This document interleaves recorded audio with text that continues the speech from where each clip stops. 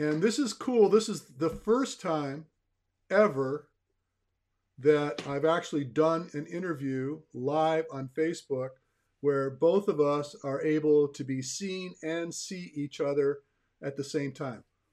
I need to put, let me put this on there. Look at that. Look, I just put your name up there. I love it. I'm telling you what, and by the way, if I don't do this at least once, I've got little sound effects. I mean, it just makes it all that much more fun.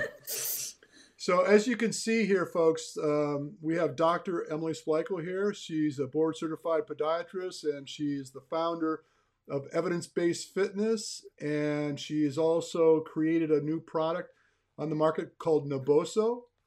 Did I pronounce it properly? You did. Good job. Okay, good. And what I wanted to talk about, by the way, there's a chance I'm going to try to get this going. I'm going to allow for some comments. I can actually get comments here. So who knows? Maybe somebody will want to talk to us. But so far, no. But anyway, what I really wanted to talk to you about, and I think, you and I have discussed this before, and I think it bears repeating because so many of the people that I interact with that are trail runners, and they tend to shift from some days on the trail, some days on a treadmill, some days on the road.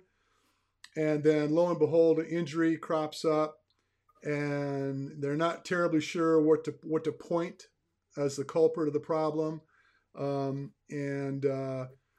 Some people are under the impression that, I run trails. There's Daniel Weiss. Look at that. Look at that. So watch, I can put that up there, I think. Let's see. Nope, can't do it. Look at that. See that? There's somebody saying that's hello. Awesome. By the way, this gentleman is in, help me, Daniel, is it Slovakia? We're international right now. Slovenia, what do I know about Europe, right? So anyway, at the end of the day, they're interested in knowing, is it bad to run on the road? Does that hurt my feet? Should I wear puffier shoes in order to protect myself from the hard surfaces? So I'm just going to lay it out to you, and I could just feel you're like a racehorse at the gate right now, just ready to jump on this. So, I'd say the key word on this is adaptation is going to be a word, and understanding how your nervous system anticipates different surfaces. And this is where we've spoken before, as far as you could react to a surface or you could anticipate a surface. And what we're trying to build into our nervous system is this anticipation response, and the ability to anticipate the surface accurately is based off of the amount of sensory information coming in.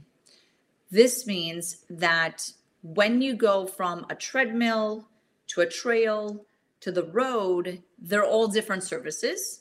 They all provide slightly different sensory information to the nervous system, which you need to make sure that information comes in so you can create an appropriate response. That takes a little bit of a priming of the nervous system. So I like to do surface variability less acutely. So versus one day and then you do the same mileage or distance on the next surface, and then the next day you're doing the same distance on the next surface, you actually want to slowly increase the stress that you do on each surface. And that's part of that adaptation process. The more acute that you switch surfaces while keeping the stress the exact same, that's where injuries start to happen. Or if you keep a high stress and keep changing the surface, you would need to make sure you have sufficient recovery in between each of that experience. Otherwise, you experience injury. Does that make sense? Yeah, sure it does. So, and again, I mean, it's kind of a loaded question because I've visited this with you on many different occasions. It's funny because when we preempted this, I wanted to put your picture up on Facebook and whatever. And I noticed that on the internet, there are more pictures of our podcast of you than there are most any other pictures. They go back like 6 years. That's You know, awesome. it's been a Yeah. while. And we've talked about this on many different occasions. And I've been slowly getting to a place where I'm better understanding the concepts. And I share these concepts with my clients during my running clinics and what have you. And by the way, in my lab, there is a Naboso mat right at the front door, that, people will wander around it and wonder what it is. And actually, I wanted to share this with you because one of my clients, I have virtual clients that I coach. One of my clients has the mat next to his bed. And he tells me the first thing he does when he gets up in the morning is he gets on the mat to set himself up. And he says he identifies that it's helped him to be a little bit more, let's call it self-aware when he moves. And, he's an older guy, not as old as I am, but he's about 50 some odd years old. And he's been running quite a lot. And for the most part, he's been injury free. He's not having any problems. And I've been in his head a lot talking about pre-activation. And essentially what he's done is he will get on the mat before he goes to run and barefoot, just kind of set it up and just, get a sense of, getting things to be a little bit more acute is a good term, I guess. Mm-hmm. And so that he's primed, like you were suggesting, he's priming himself to run. And so one of my clients, he was going to do an Ironman. This is like a year ago. But he transitioned from being an OCR athlete to now trying to run a marathon for Ironman. And in the course of getting off trail and going on the road, he started to face injuries. A little plantar fasciitis and some Achilles problems, things like this.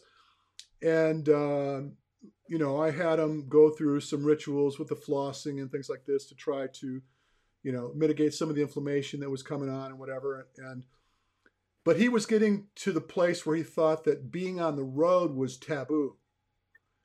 And I explained to him that he needed to prepare himself for the road, and got him involved in thinking through maybe being barefoot on the surface he's preparing to run on beforehand, and then put his shoes on and go out and do it.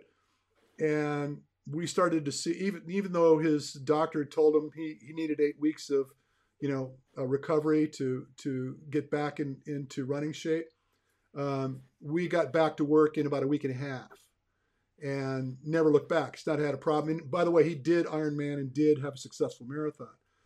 But because this is coming up so often for me, and so many people ask me, well, do I need a puffier shoe when I'm on the road versus the trail? And then you get these variances in the types of surfaces that people run on. So they may have, like in OCR, most of the shoes in obstacle course racing are minimal. They're zero drop, very, very shallow stack height. And then when they go out on the road, they wear like a freaking Hoka or something, right? Mm-hmm. And so the transition between those different types of stimulus from the shoes and the impedance from not having good contact with the ground surface leads to all sorts of problems. So who better than you to beat the drum for me here? Yeah, so I think that the listeners, for them to understand that the stimulation that you're experiencing when you run, regardless of the surface, the stimulus of running and walking and dynamic movement from the ground is vibrations. That your foot hits ground, it creates vibration. Now, every surface, from the treadmill to the trail to the concrete or asphalt, whatever they're running on, is going to have a different frequency of vibration, similar to how sound is vibration and you can tune instruments and there's frequency. It's the same thing. Now, having said that, every surface vibrates differently. Concrete, asphalt is the least forgiving surface that we could move on. And the way that you want to think about surfaces is that when you strike a surface, you want this symbiotic relationship with the ground, which means that you strike the surface and it vibrates, and you vibrate. So you want this kind of dual kind of reverberation. When you're on road, concrete, asphalt is a little bit more forgiving, but when you're still on those types of surfaces, the surface doesn't really vibrate. So you get this back reverberation of vibrations, which means that you have a couple choices here if you don't want to get injured. Either you wear cushion in your shoes, but then the cushion takes the vibration, and the vibration is sensory information to control your body, your loading response, your movement patterns. So just think about that one, because one, it again, it takes the vibration that was potentially injuring you, but it takes the sensory information that coordinates your movement. If you don't want to do cushion in your shoes, you train your muscles and your nervous system to react fast enough to stiffen against the vibration and absorb it. So it's in your muscles, which means you need to be fast and you need endurance in your muscles to be able to repetitively load on a very far distance. So that's potentially a limiting factor. And then the third one is you just shorten your distance. So the amount of vibration or your exposure to vibration, you control that. So you limit your time on concrete or road, you limit the distance of the run, you train your muscles to be fast and endurance within the muscles, or you wear cushioned shoes. That's kind of what your choices are. Now, Hokas, people love Hoka, and they're bouncy and it feels like you're kind of on this little moon shoe. But that's an ultra marathon shoe. That's it. Its purpose is that you are exceeding the vibration threshold, really, of the physiology of the body. So you had to kind of hack it by putting cushion in the shoe to absorb the vibration, because you were inevitably going to hit a muscular fatigue point. But then people started using it kind of when they didn't really need it. And then they fall into this cycle of becoming almost dependent on cushion then, because they lose that response within their muscles. That's where we want to be careful about doing that. So I will tell my patients that if you do shorter distances, I would like you in a more minimal shoe, because you have the muscular strength and endurance to hit a certain mileage or distance in that way. But if you're running further, and you haven't trained the endurance within your muscular system, maybe we want a little bit of cushion. Would you go to a maximal shoe like a Hoka? I would say no, but could we then do it in a more kind of a transitional cushioned shoe? Hi, Kristen. So can I just get involved here for a second? Of course. So what I believe to be true, and you can correct me, I respect your expertise far greater than my own opinion. But here's what I've come to learn through experience with people that I deal with, is that the going to a cushioned shoe tends to provide a little bit of irresponsibility. And that irresponsibility leads to injuries because they're dampening the sensory feedback from the ground. And because it's like, I liken it to like you get punched, then you duck, right? You're a little late. And being late to the response from ground contact sets you up for damage. So I have gone down trail running and have someone running ahead of me or run past me or however I'd see them. And I can't help myself. I'm very conscious of what footwear when people are running and the way they move. I'm just hypersensitive to the way people move. And then I see the ground contact in a Hoka. And because there's such great stack height, when the body weight makes contact on that foam, all bets are off. There you could see that there's a lot of wash, not just laterally, but you see excessive pronation, because as they start to collapse, then there's an allowance of that collapse, because it's almost feeding you into that position. And then that leads to great problems. And I work with ultra marathoners that, are 100 milers, and, some of them that are doing great distances over 24 hours. And I don't have them in a cushy shoe. And as a matter of fact, I suggest to them that there's no need to change the shoe surface once you've gained the capacity to run effectively. And so, what I like to teach people is the reliance of the education. Learn to run better, learn to make friends with ground contact. Don't allow the shoe to be the mitigator of the surface. You should be able to respond. I tell people, protect your feet, allow for an ample toe box so that your toes can splay, and make good ground contact. Number one thing I tell people with their running mechanics is find the ground properly. I care less about how frequently you hit it as long as initially you are allowing your foot to make good ground contact. And allow for that sensory feedback so that you can be more intelligent with your movement patterns. And I just feel like, and you know me well enough that I've been banging the drum about those cushy shoes for a very long time. Mm-hmm. And I just think, if somebody says, well, I don't want to think of all that. I just want to have my protection. So now I'm protected. And there's a false sense of security, I believe, that's built around trying to get into a shoe because it's cushier, you're going to be in a better place.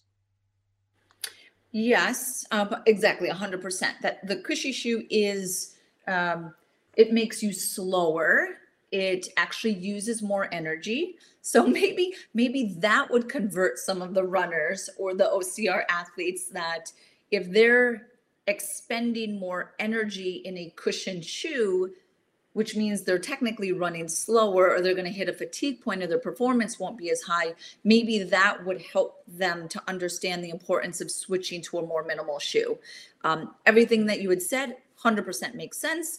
I like how you had said, when you land and then you kind of overpronate or you over wobble and then you kind of have to try to control that. That's a lot of energy that's being expended to try to control those movements. And I consider those energy leaks. So when I work with high level athletes, I want to try to eliminate any of these energy leaks in their movement patterns.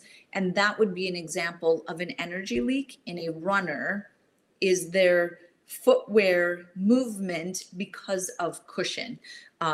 So for sure, we want to be as efficient with the ground. I call it dancing with the ground.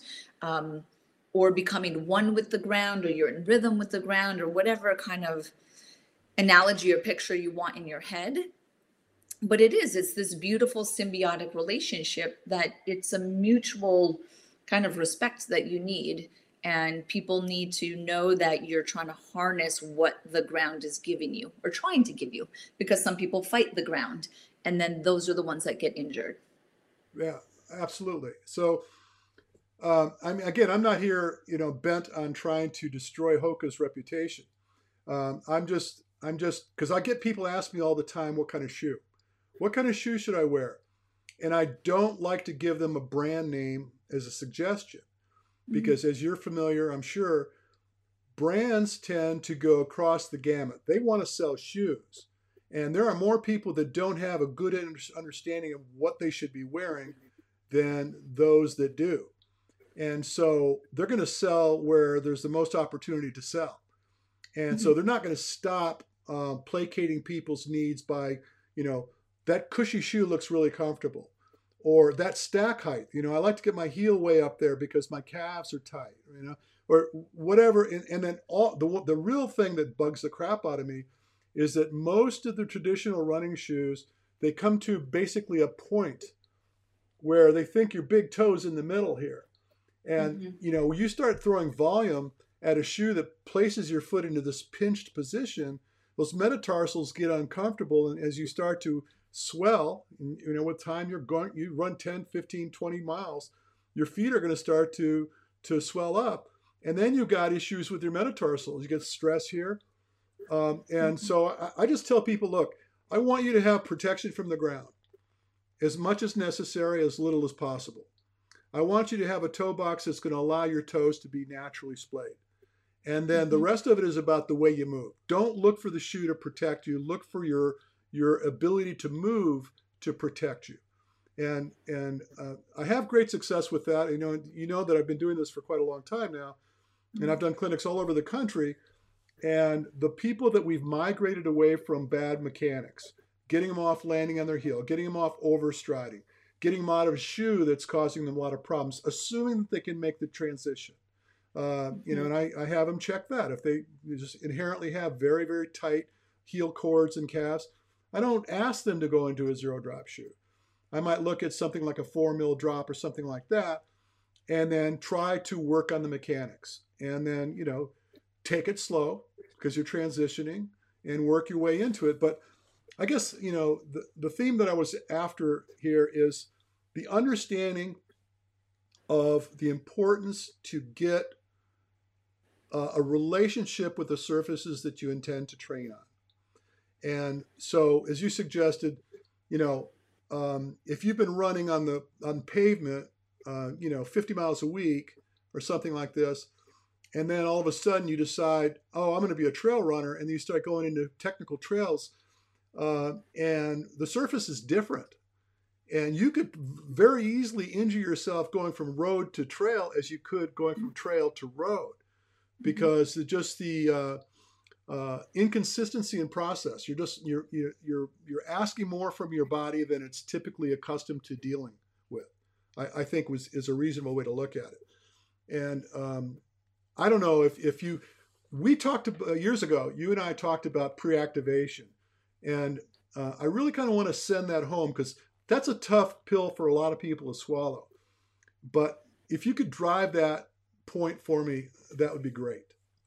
Sure. So everything, when you're thinking about how your body interacts with the ground or stabilizes against the ground, that is built around timing. So I look at movement, I look at injuries, I look at performance, everything that people want who are listening to get the most out of their body and their sports and things like that is the timing. So how quickly do you perceive the ground? How quickly do you absorb the vibration? How quickly do you stabilize your feet to your core? Different concepts like that. So that's where pre-activation comes in. So pre-activation is different than reacting. So I'm going to just give some facts to put it into perspective. So when we walk, we strike our heel when we walk, we experience ground reaction forces walking, right? Those impact forces are entering our body in 50 milliseconds. Okay, so we start running. So now running, there's obviously higher, it's 3 to 4 times our body weight. It's coming into the body in 20 milliseconds. Okay, so we've got 50, 20. Your muscles that control the loading response don't contract until 70 milliseconds. So if we can kind of just think of this rate. So running, impact is entering your body in 20 milliseconds, but it takes 70 milliseconds to actually react to it. Does that kind of put it into perspective, right? This means that impact is entering your body faster than you can react. So if you are reacting to the ground and you're thinking your foot strikes the ground and then it's like, oh, okay, let me absorb, right? That's too slow. That is where people are getting injured. One of the biggest contributors to that delayed response or that reactive response is cushion in shoes. So you become a little bit slower because you don't feel the stimulus as quickly. We want to be, and we actually need to be, not want, you need to be pre-active, which means before your foot even strikes the ground, you are stabilizing and stiffening and you are ready for the ground. You are ready for that vibration. That's the only way that you can efficiently load impact forces fast enough. Now, the way that you train the pre-activation response is to allow all of that sensory information to come in. That would be warming up barefoot. Some people actually run barefoot. That's getting the cushion out of the shoes. It's using things like the Naboso insole so that you have something in the shoe that brings in sensory. So it's just making your environment and the foot to ground interface as sensory rich as possible. And again, so that would be no cushion, materials, surfaces, Naboso insole. I'm also not a fan of socks because I just want to feel the shoe, which I want to feel the ground, or I want to feel the Naboso insole, something like that, so that you can be just one step ahead of the movement, which is this pre-active. That's the foundation to efficiency, and that's the secret to reducing injuries. Cool.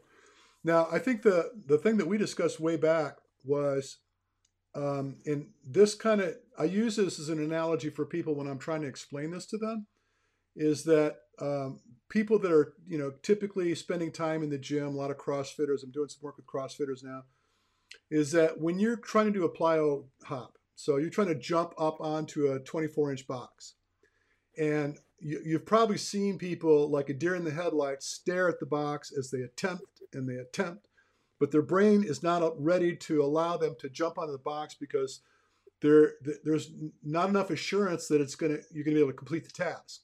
So your Yeah. CNS is saying, you know what, dude, you're going to hurt yourself if you jump that high. You're not prepared to do it.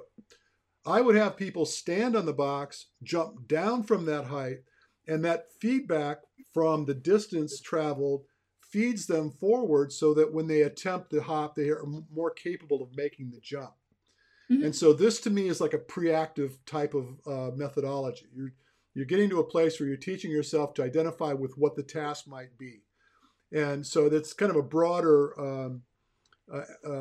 analogy, but it's the same concept. So we're talking about Naboso, and for those that aren't, I'm obviously going to let you run hog with this, but I want to just share that I have a Naboso mat that I got from you. I don't even know how many years ago it was now. How long have you had Naboso in the market? 3 years. Okay, so it's been about 3 years ago. And I put it in my lab, and incidentally, I've had a pretty good relationship with the stick mobility guys too, so thanks to you. They've actually come out and done a couple of my clinics. Great. Yeah, Dennis Dunphy's, matter of fact, he's coming back in January to do another clinic. But doing the training on the mat. So anybody that's lifted heavy weights knows that when they lift weights, they want to be grounded. And being barefoot provides opportunity for more stability, more engagement, and just structurally you're in a better place in order to lift weight. Doing the workouts on the Naboso mat accentuates that whole process. My wife has actually gotten very comfortable enjoying doing push-ups on the mat. She prefers to do the push-ups with her hands on the mat than she does on a ground surface. She says it just helps her a lot. Oh, that's cool. So this sensory feedback thing is real, and it does make a difference. And you have I'm kind of new to the first pair of insoles you sent me. Again, it was probably about 3 years ago. I put in my shoes, ran 5 miles with no sock, and I think I just cheese grated myself to death. I know that the new insoles have changed quite a lot since the initial ones. Can you talk about those a little bit? Yeah, absolutely. So all of the products at Naboso, we rely on what we'll call texture. So texture is one of the stimulation that your feet are sensitive to. And I want to first kind of preempt that the nerves in your feet are different or special compared to other nerves in your body. They are sensitive to very specific stimulation that we use to maintain our balance and to control dynamic movement and things like that. Vibration, which is what we've been speaking about, is one of those stimuli that the nerves is sensitive to. But interestingly, one of the other stimuli is texture, but it's actually not texture. It's what's called 2-point discrimination. So I'm just going to show the insole again real quick. So if you can see, there's little dots across it. So 2-point discrimination is like Braille. So when your hand reads Braille, what your brain is actually sensing is that 2-point discrimination, right? 2 points, it's not 1 point. That's the texture that is very specific to these nerves. So our mats and our insoles, and we have flooring, have this very specific stimuli on them, which your feet recognizes, and it stimulates the brain, and it essentially builds body/foot awareness. Now, everything that you do from movement, strength, control, balance, all of that stuff has to do with body awareness and foot awareness. Just where are you in space? And that's really important. Where is your foot in relation to the ground? And that can help you sense the ground quicker because you have an increased foot awareness. Now, we have different insoles, different levels of stimulation. We have a couple different mats with different levels of stimulation and different hardnesses. But the purpose of it is to prime the nervous system, or to keep your nervous system sharp while you're running or while you're training or while you're standing for work. And then we use it a lot for recovery. We have a lot of professional athletes that will integrate it to kind of hack their nervous system. And then we work with a lot of children and seniors as well. That's cool. So you're talking about 2-point discrimination. I've done, I know you're quite familiar with the Rock Tape folk, and I've done basically all the certifications they provide, from instrument-assisted soft tissue mobilization, the whole 9 yards. But I remember doing experiments. I actually have the tool for 2-point discrimination, for you're looking to find sensory capacity, I guess is the word. So, and we would, blindly, where, it's broader, and you tap on them, and what do you feel, 1 or 2? 1. It's like, you got a distance that far, and they're like, their sensory perception is pretty skewed. They're not really getting much information into that particular region. And going through and doing whatever stimulation you do, whether it be the tools or what have you, and then coming back and checking to see whether it's improving. This is essentially the same thing you're talking about, right? So the way the textures are set up, it's stimulating you to have better proprioception, right? You're getting better response from the surface that you're on. Is that right? Yep, absolutely. So you could think of, our nervous system is sensitive to different stimulation, and you can kind of prime it, which is what I have a lot of athletes do, is if you're on something hard versus soft, right? So you can actually play with the nervous system. Harder surfaces are always better than softer surfaces. So thinking, if I do my warm up on like a wrestling mat versus the hardwood floor of like a gym, you get more neuropriming on the hardwood floor. If you incorporate something that has vibration or vibrates, like a wood floor or a whole body vibration platform, you prime that versus being on something that is more benign and doesn't vibrate. Texture, so being on something textured versus something smooth, you get more neuropriming when you have texture versus smooth. So these are kind of different ways that you can kind of trick into the nervous system, where my big kind of belief in why we should do that, especially for athletics and all of the athletes that are listening and runners, is that you only have so much time in a day, and you want to be kind of efficient, that if you could really shape the way you warm up and you prep your body for the race or for the run or for the session you're about to do, that first 15 minutes of whatever you do is the most important. So what are you doing? Are you barefoot? Are you doing breathing? Are you doing dry brushing? Are you stimulating your lymphatic systems somehow? Are you doing eye movement exercises? Are you kind of waking up your vestibular system? Like, this is how I look at the first 15 minutes. And that's where I would do all of your neuromuscular system hacks. Like, I love hacks because I love biohacking. But it's essentially you understanding the nervous system and you manipulating it by understanding it. That's why I love barefoot training and sensory training, because they're hacks and they're really easy to do. You won't get hurt by doing them, and doing something like dry brushing or tapping your joints, which is where all your proprioceptors sit. You essentially are waking up all the proprioceptors around a joint, and then you go run, you're going to be reacting so much faster. It's Cool. really cool stuff. Yeah, it is.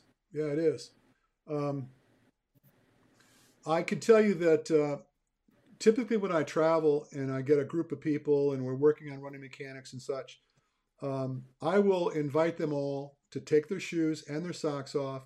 I'll find a grassy field somewhere if it's available, and I have them run barefoot. And we'll do drills. We'll get like a distance where we can loop and, do some interval repeats back and forth across the surface. And ironically, when people talk to me about various stack heights, or not stack heights, but inclinations in the heel of their shoe, they're like, oh, I don't think I can go from a 4 to a 0, or should I go 6? Or, their argument about where they need to go and how quickly they need to transition.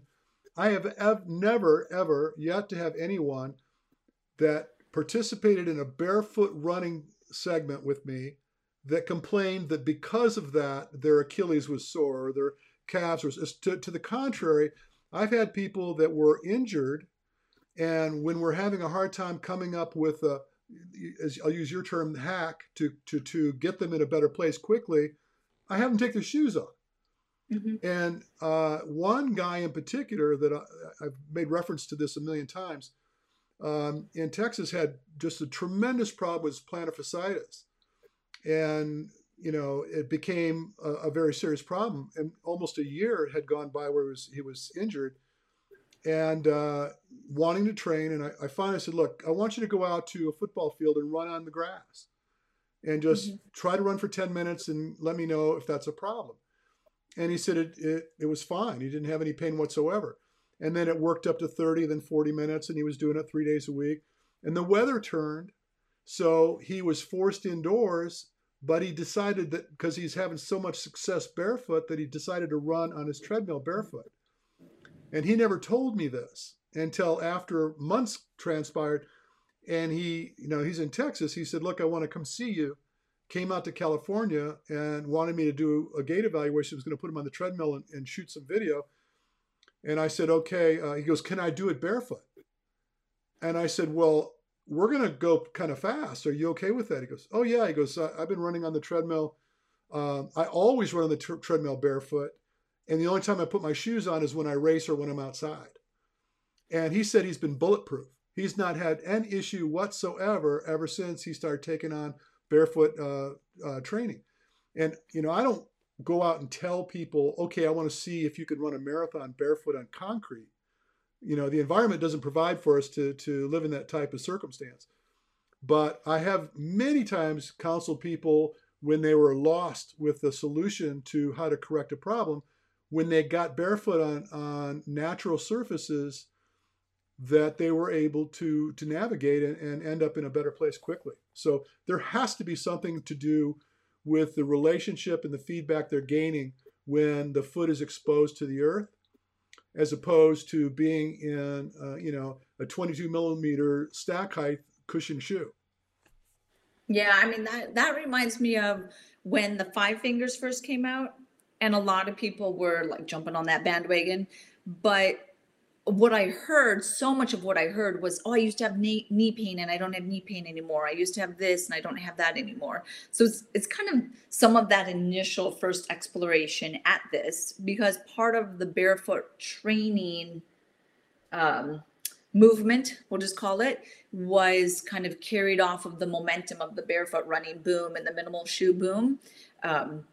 So yeah, I would hear that initially when people were taking away the structure. They were still in a shoe, but they were still noticing this benefit, which is great. Even more benefit, I do agree, is to be totally barefoot on the earth, because there's many powerful things of you being on earth, dirt, grounding, earthing, all of that stuff. And I just think it's like fun. Probably all those people that you were having barefoot running on the grass, they were probably like, feel like little kids again. They were giddy. They loved it. Yeah. I love running on the grass. Like, it's just something, you feel so much lighter. And it's a really good kind of example of like what you said is, see, you were fine barefoot going from, 6 millimeters to 0 drop, which barefoot is 0 drop. And you were fine. And you essentially just demonstrated that to them, which is great. Yeah. So the insoles that you're developing now, you're recommending them to obviously runners? Yes. So the box that I have here, so this is our performance insole. So it's the red one on our website, and the website is naboso.com. naboso.com is the website. The red one is our running insole. We also have a blue one that you will see, which I like to think of as our recovery insole, or the one if you are training in the facility and you're doing squats, like squats, kettlebells, things like that, you could use the activation, which is blue. So you could kind of think of it that way. The red is called performance. So you're performing, you're running, you're doing a race, you wear the red. you're activating, you're priming the nervous system, you're going into the blue. And they're available now for sale. On your website? Yep, on naboso.com. Naboso.com. And you told me once, and I completely mind farted, I'm getting old. Naboso means? Oh, come on. I'm sure some of the listeners would know because they're from but it's Czech, right? It's Czech? It's a Czech word for barefoot. Okay. See, I forgot. Okay. The guy, by the way, there was a couple of Europeans in here. Yeah, I know. They were actually Eastern Europeans. So maybe he knew what Naboso was and I didn't. I don't know. You told me once and I forget, you know. There's too much stuff going in here and not enough of it staying. That's the problem. I know. You have to take some out to put it in. I get it. So now that you're living near us, maybe one day we could do something either out your way or my way. Well, yeah, I actually want to talk to you about potentially for your stick mobility that you're doing is even just having some Naboso mats there. And we're going to be on the beach. Oh, you're on the beach. Never mind then. Yeah. But I mean, there's certain, you know, we could talk about it, but there's, yeah. I'd love to have you involved somehow or another. Yeah, you know? No, that was because again, being so close or doing something else, we could find and do, you know, something with Naboso, Dr. Emily feet, barefoot. It'll be fun. Yeah. Well, again, Emily, it's always a slice when I get a chance to spend some time with you. This is the first time we got to look at each other while we did this. I know. It's so much different than on the phone. Technology, man. We're starting to get there. And yeah, it's been fun. So I hope that people got a chance to open their minds up a little bit through this conversation. Didn't intend to offend anybody. If anybody's feeling like, you know, that asshole, you know, he's talking about the shoes, whatever. You know, I love mine. You know, I don't want to hear that. So, and yeah, the clinic, January, DiazHumanPerformance.com. It's coming up. And again, very cool. We're going to do this. You and I will get together privately and discuss possibly doing something in January. We'll see. Perfect. All right, Emily. Thank you so much. Thank you. All right. So I just ended the broadcast.